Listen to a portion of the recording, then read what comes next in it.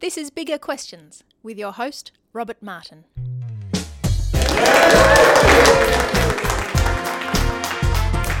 Welcome to Bigger Questions, recorded live in the city of Melbourne. Today's big question: can God really be there amidst the pain? Now, in our current series, we're considering some of the big claims about the Christian message, and to help us, we have a number of experts join us. And today's topic is one of the big ones: suffering. Can God really be there amidst the pain? And we're asking this big question to someone who has thought about this topic extensively, John Hudson.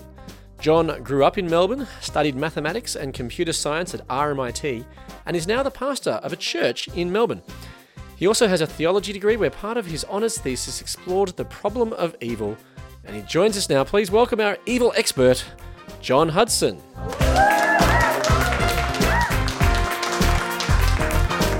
It's great that you can join us here today, John. How do you feel about being addressed as the evil expert?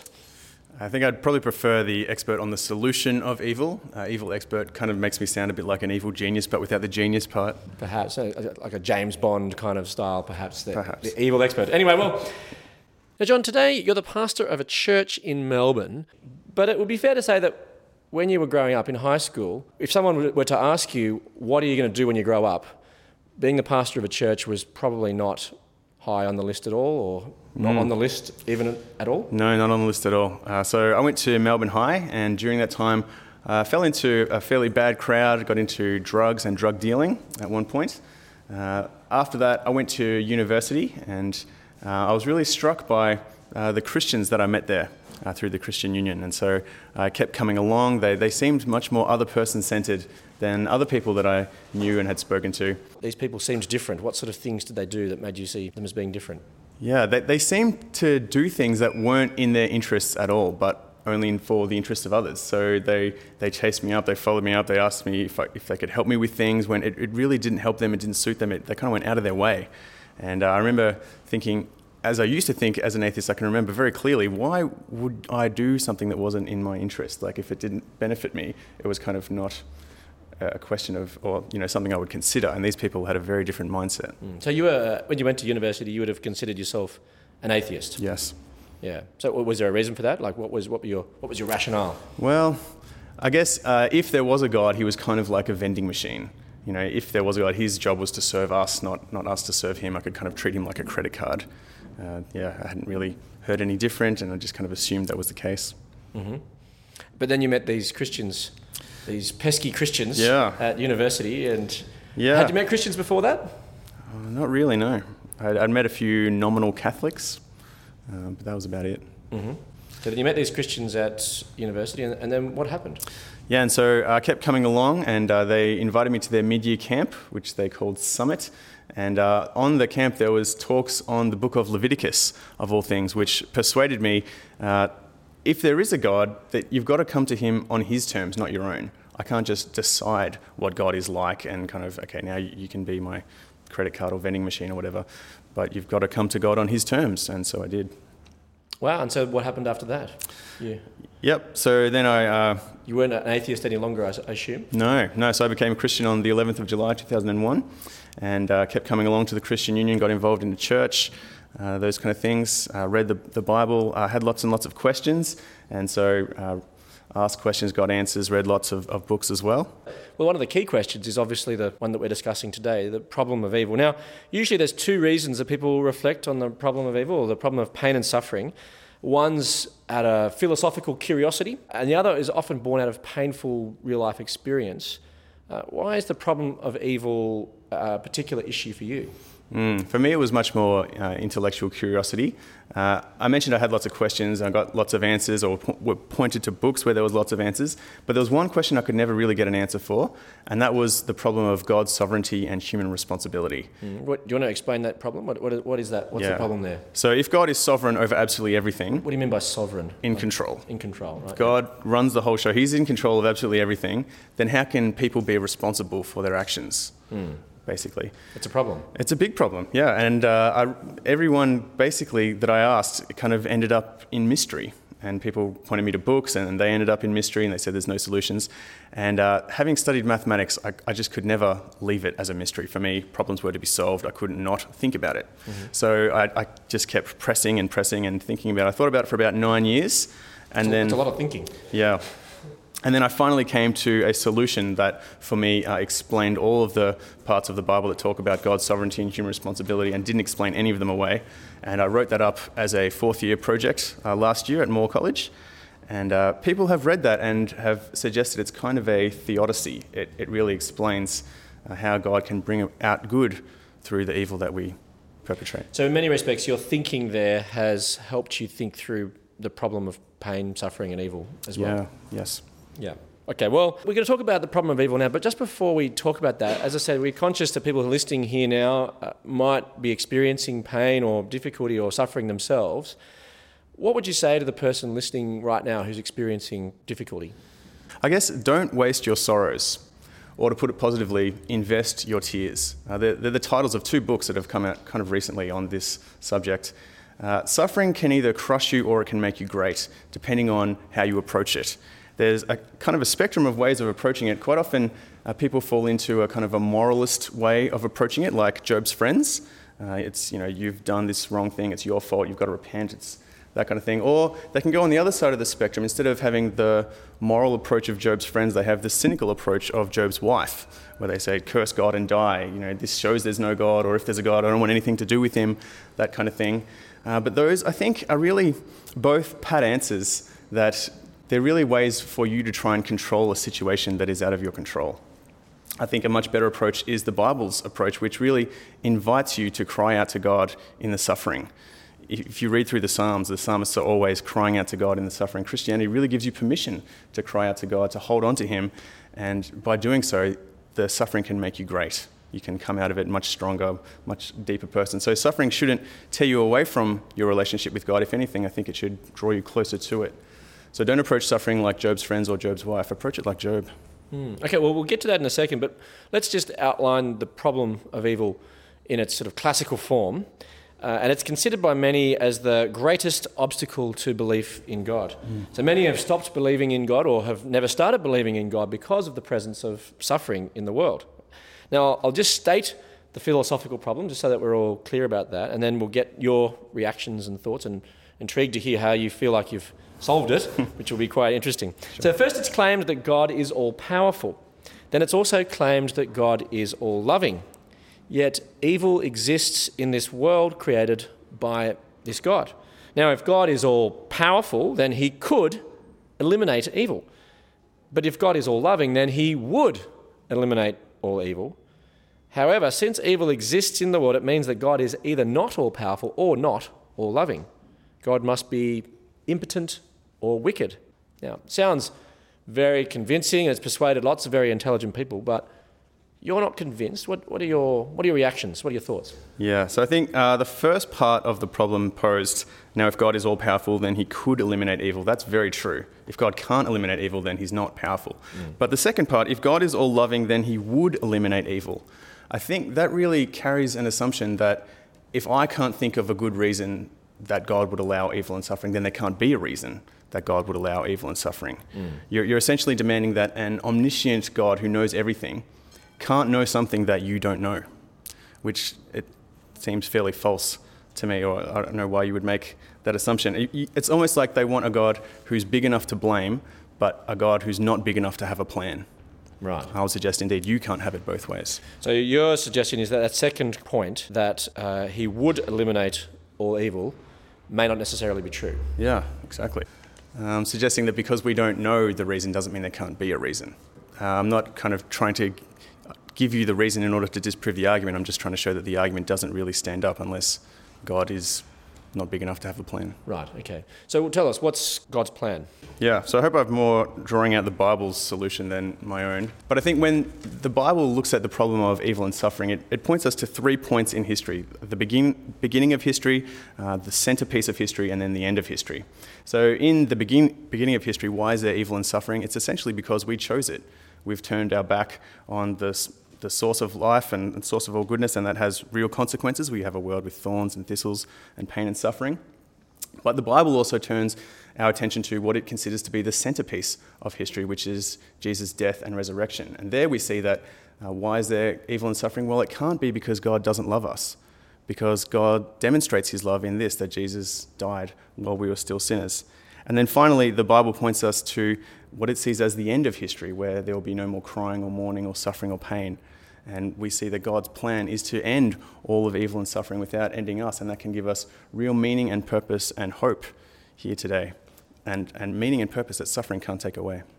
So you say that there's 3 points, and each one of those has something to say on this problem. Yeah, and helps you through. It's not just a kind of a philosophical answer, but it practically helps people in that suffering.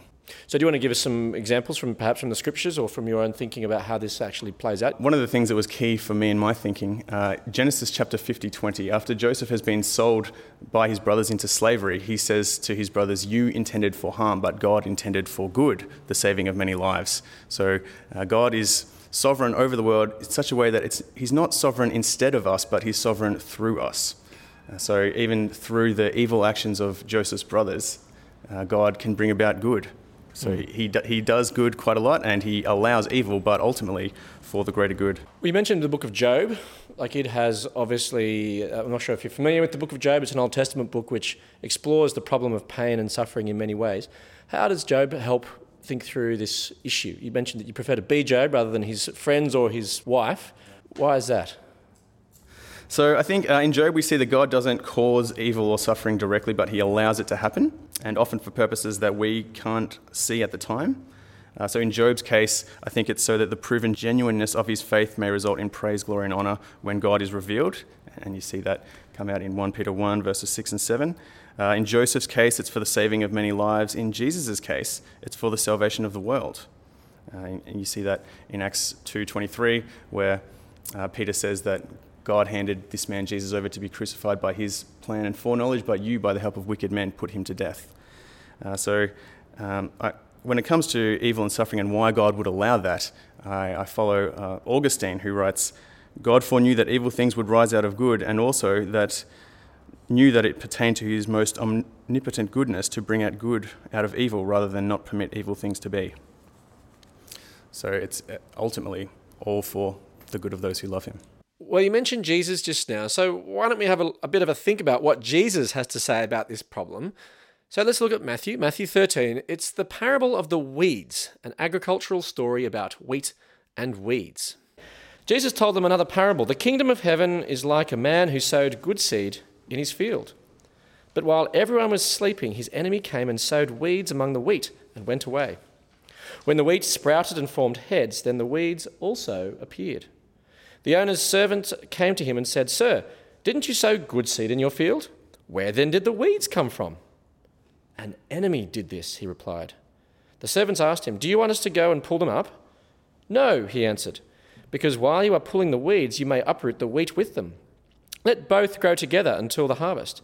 At that time I will tell the harvesters, first collect the weeds and tie them in bundles to be burned, then gather the wheat and bring it into my barn." So what do we make of this parable? How does this help us with the problem of suffering? Yeah. I think firstly it shows what you see at the start of Job, that God stands behind good and evil asymmetrically. What do you mean by that? So not in the same way. Right. He causes good and he allows evil, bringing out the greater good. But I think also when you read Jesus' explanation of the parable back into the parable, you really see how it's a parable about the angels asking God about the problem of evil and suffering. Mm-hmm. Well, maybe we should, I've got that written down here as well, maybe we should listen to that explanation. I'll read it out now. Jesus does explain the parable a little bit later in Matthew 13:36, and he says, "Then he left the crowd and went into the house. His disciples came to him and said, 'Explain to us the parable of the weeds in the field.' He answered, 'The one who sowed the good seed is the Son of Man. The field is the world, and the good seed stands for the people of the kingdom. The weeds are the people of the evil one, and the enemy who sows them is the devil. The harvest is the end of the age, and the harvesters are angels. As the weeds are pulled up and burned in the fire, so it will be at the end of the age. The Son of Man will send out his angels, and they will weed out of his kingdom everything that causes sin and all who do evil. They will throw them into a blazing furnace, where there will be weeping and gnashing of teeth. Then the righteous will shine like the sun in the kingdom of their Father. Whoever has ears, let them hear.'" So how does that help further explain what you were talking about? Yeah, so if you read that explanation back into the parable, then in verse 28, when the servants asked him, do you want us to go and pull them up? The angels are saying, God, can we end the evil? Let's end evil and pain and suffering right now. Yeah. And God says, no, because you'll pull up the wheat. Don't end evil and suffering, because that'll end all of those who are caught up with it, if you like. So if I had a crowded room of people and I asked them... like the crowded room of Sure. people we have here in front of us now. Yeah. That's right. So can I get you to put your hands up if you've ever caused someone pain or suffering or harm? So then the problem becomes... Every hand's just every been hand raised up. Yeah. Do you then want God to end all evil, pain and suffering without ending everyone with their hands up? Because that is exactly what... This is what you're saying that the question is asking. The question becomes, yeah. And I think Jesus' death and resurrection for us enables God to do exactly that, to end all the evil and suffering without ending us who are caught up with it. Mm. So you're saying then this is where the third point, the end of history, becomes crucial. That Exactly. evil is some ways tolerated now until we get to that final end point in history where everything's going to be Yeah, and I think righted. you see that in Romans 8 where Paul says, I consider the present sufferings not comparable to the glory we will have in heaven. Mm-hmm, mm-hmm. So is this God just trying to make the best of a bad situation? Like he's being caught out and now he's going to, okay, well, we'll just wait till the end and get it all sorted out then. How can he be truly sovereign or in control at this point? Yeah, and it kind of raises the bigger question also, what could possibly be worth all the pain and suffering? Why did God do it this way as opposed to another way where we don't have it? And I think there's really three answers or approaches to that question. So that the ultimate good could be possible, so that the ultimate good could be imparted, and so that the ultimate good could be a reality. Okay, do you want to just unpack those? Because Love to. I'm not quite sure anyone got those. Sure. So first of all, so that the ultimate good could be possible. You can't have genuine love unless you have genuine choice.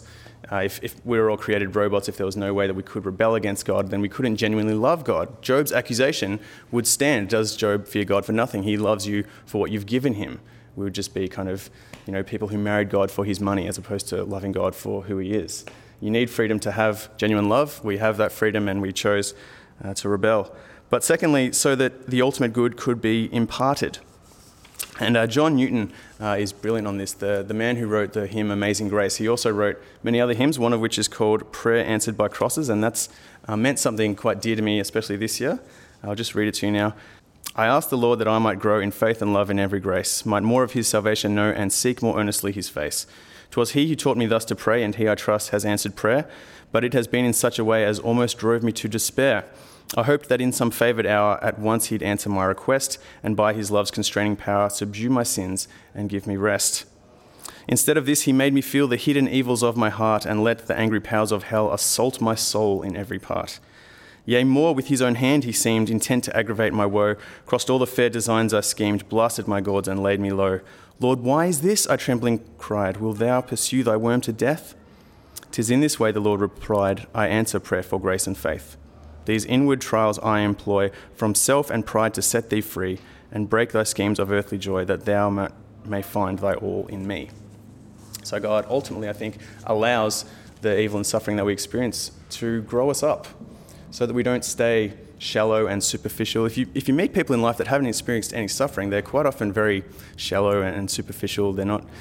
Suffering kind of deepens us in a way that's that's kind of the soul-making argument. Finally, it's so that the ultimate good could be a reality, so that we could have heaven, if you like. To express the problem and the solution as concisely as possible, if God is so good, why didn't he create the best possible world? I think the answer is the best possible world is heaven, but you have to go through earth to get there. Heaven wouldn't be heaven without earth. It'd be the garden without the tree. Heaven will be so glorious that we will see the reason for the suffering on earth. Now, a question has come through. What role then does prayer play? Because many Christians are speaking to God, calling out to him. Sometimes prayers are not answered the way that we would like, and we see loved ones suffer or ourselves suffer, and prayer does not seem to be answered. How do we fit that into this schema that you've proposed, or that you suggested the Bible is saying? Yeah, great question. I think John Newton's Prayer Answered by Crosses helps us here a lot, I think. So God doesn't always answer our prayers the way we want him to. But that doesn't mean that he's not listening or he's not answering our prayers. I think ultimately God answers our prayers in the way that we would have asked if we had known everything that God knows. quite often we want things that aren't good for us. Sometimes we pray for snakes or for stones, but God gives us good things. He gives us bread, he gives us water. So it means snakes and stones, like figuratively in the sense that we pray for things that aren't actually good for us. Yes. So I was alluding to something Jesus says, who of you, though you know how to give good gifts to your children, if they ask for bread, will give them a snake. If they ask for water, we'll give them a stone. Sometimes we pray for things that will be harmful to us. Sometimes. I suppose you're a parent, you're a father. So I imagine that there's a couple of times when your children have asked for things that you've not given them because it's for their good. Is that right? Yeah. And sometimes I know my daughter once asked for chocolate at 7 p.m. one night, and I sort of thought, actually, no, that's not good for you. I'll say no. There were tears, but it was for her ultimate good. How long, Dad, until you give me this chocolate? Yeah. Is that what you get from your children? They ask you, how long, Dad? Yeah, definitely. You get all those kind of complaints. I think another thing, you also let your children learn things the hard way for their good. And sometimes God allows us to learn things the hard way. It's, for the good of those who love him. Yeah. Well, we've talked about often the human causation of evil. So everyone in the room has condemned themselves by putting their hands up to say that they've caused someone to pain and suffer. Now, we're not going to get a confession from everybody out trying to tell us exactly those moments and when that actually happened. But what about natural evil? Things like cancer, disease. How do we account for that? Yeah. I'm not sure I can give you one blanket answer and say this is why all the time why God does this. There's a couple of reasons in the Bible that suggest some of the reasons why God might be allowing these things to happen. First of all, it could just be because we've turned our back on the source of all goodness. Sin has consequences. I wouldn't only want to say that to anyone, though, because it's essentially the reply of Job's friends. I think it can... Say that again. So what's the reply of Job's friends? That we did it. We're responsible. It's our fault. It's your fault. It's kind of the religious answer, but it's not, I don't think, the Bible's answer or the gospel answer, really. So you've got cancer because you've done something wrong? Yeah, I would never say that to anyone. No, but that's not what the Bible's saying either. Exactly. Yep. But I think another reason why God might be allowing evil and suffering is it's quite often his megaphone to the world calling people back to him. So in Luke 13, when a tower falls on some people but not others, Jesus says, do you think it fell on them because they were worse sinners? No, I tell you, but unless you too repent, you need to repent in order to be saved. C.S. Lewis writes a bit on this actually. In The Problem of Pain, he writes, we can ignore pleasure, but pain insists on being attended to. God whispers to us in our pleasures, speaks in our conscience, but shouts in our pains. It is his megaphone to rouse a deaf world. And Tim Keller put on Facebook a very similar sentiment. Suffering awakens us out of our haunted sleep of spiritual self-sufficiency into a serious search for the divine. It's quite often the way that God gets us to call out to him.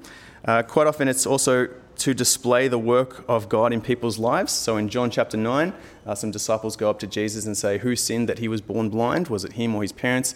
Jesus says, neither. It was so that the work of God can be displayed in his life. This is actually empirically verifiable. So there was a woman called Christine Tin Johannesson Henry who did a PhD that she released last year from the University of Copenhagen, where she looked at a lot of people who were suffering and the correlation that faith made or lack of faith made to the suffering. And in her PhD, she says this, my results show that people's individual Christian faith becomes present during times of personal crisis. Faith and hope manifest themselves very intensely, but it is rare that they show in the classical forms we normally associate with Christianity. Rather than a single set of static beliefs, everyday Christianity constantly unfolds in multiple ways in relation to others. The results of the study show that the deeper the crisis people find themselves in, the higher the level of faith and belief in God, while they also experience a greater will to live and a more vibrant sense of being. So what she's saying is that rather than the suffering being a problem, it's actually an advantage. Well, faith is certainly an advantage in the suffering. If you suffer as an atheism, then there's no point calling out for the simple reason there's no one to call out to. But everyone experiences suffering, and faith really helps. It really does genuinely help people to get through it and come out stronger. Suffering can make you great as opposed to crushing you. Another question's just come through, which is a very good question. A weed cannot change into wheat. So can an evil person excuse their actions as that's how they're made? That's a great question. I think at this point we may be pushing the parable beyond what it's intended to say. God can turn weeds into wheat. And I think by sending Jesus to die on our behalf, the fire that the weed deserves is taken by Jesus on the cross. And so we are pardoned. We have the free, we are treated as wheat. I suppose your own story is one of weeds to wheat as well. Yeah, I was smoking a lot of weed and, and now I'm not. Another question from our live audience.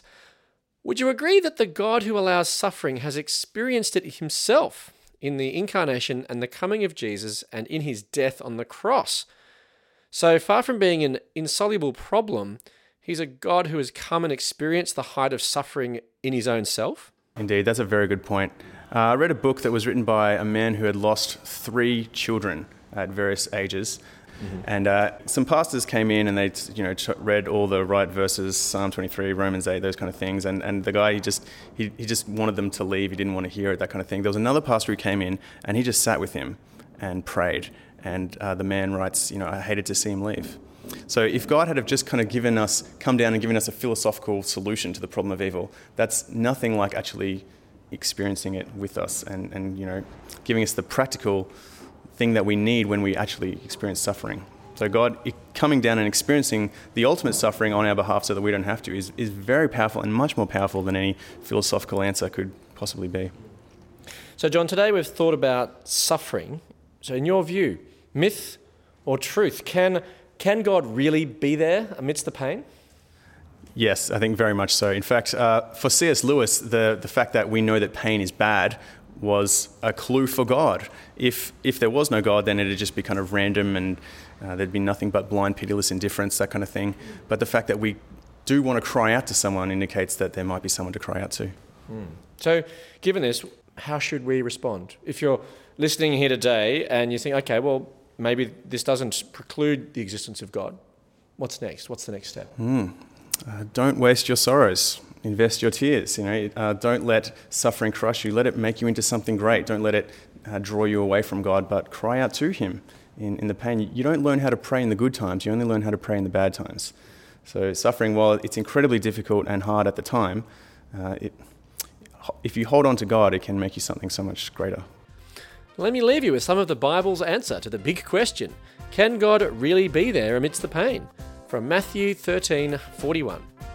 The Son of Man will send out his angels, and they will weed out of his kingdom everything that causes sin and all who do evil. Whoever has ears, let them hear. I look forward to you joining us next time for Bigger Questions. Please thank our guest today, John Hudson.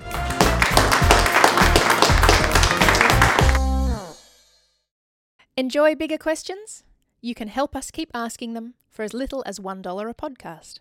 Support the show. Go to patreon.com/biggerquestions.